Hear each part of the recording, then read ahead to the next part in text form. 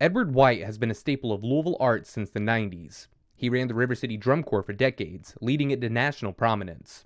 As WFPL's Stephanie Wolf learned, though, White has an entirely different set of skills that haven't been seen until now. Edward White is looking at a picture he took in the summer of 2020 during the racial justice protest in Louisville. My photography is about capturing the essence of the spirit. It's a horizontal portrait of a woman with long hair and sunglasses. So when I point that camera, I'm looking for the essence, and this photo over here of I Can't Breathe. Her t-shirt has the words, "I can't breathe," all in caps.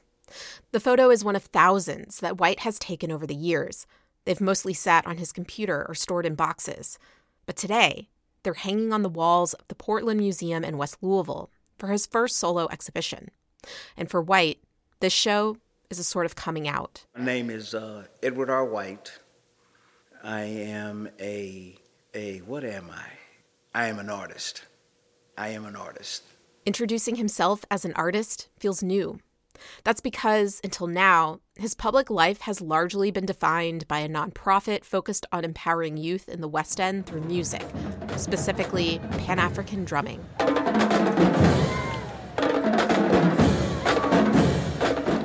In 1990, White and his late wife founded the River City Drum Corps. While there, he won a governor's awards in the arts and Louisville's MLK Freedom Award. But in between rehearsals, lessons, and shows, White quietly built a catalog of photography. As I was doing drum corps, I still had this desire to create. Even though River City Drum Corps is an art form within itself, I was the director and not actually participating or creating it. He'd take pictures of the drum corps members. He'd snap shots at festivals and events they performed at, like a photo from several years ago at the Newburgh Day Parade. It features a young girl running through a dense batch of bubbles. I see the world in photographs because that's the way my brain works. White grew up in Portland, the third generation of his family to do so. His brothers played sports, and he was encouraged to do the same. And that is the avenue that, so many African-American males say that is their way out. White, though, loved the arts and got hooked on photography in his 20s. He took photography classes and wanted to go to photojournalism school. But he says it didn't seem possible to pivot to a new career. He already had a good job at the Portland Boys and Girls Club.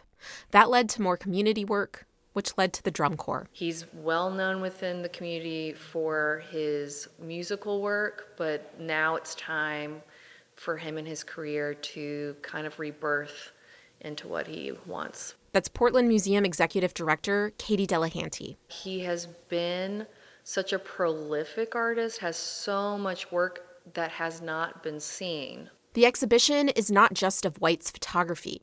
It also includes his sculpture, ceramics, and oral histories, the many mediums he's worked in.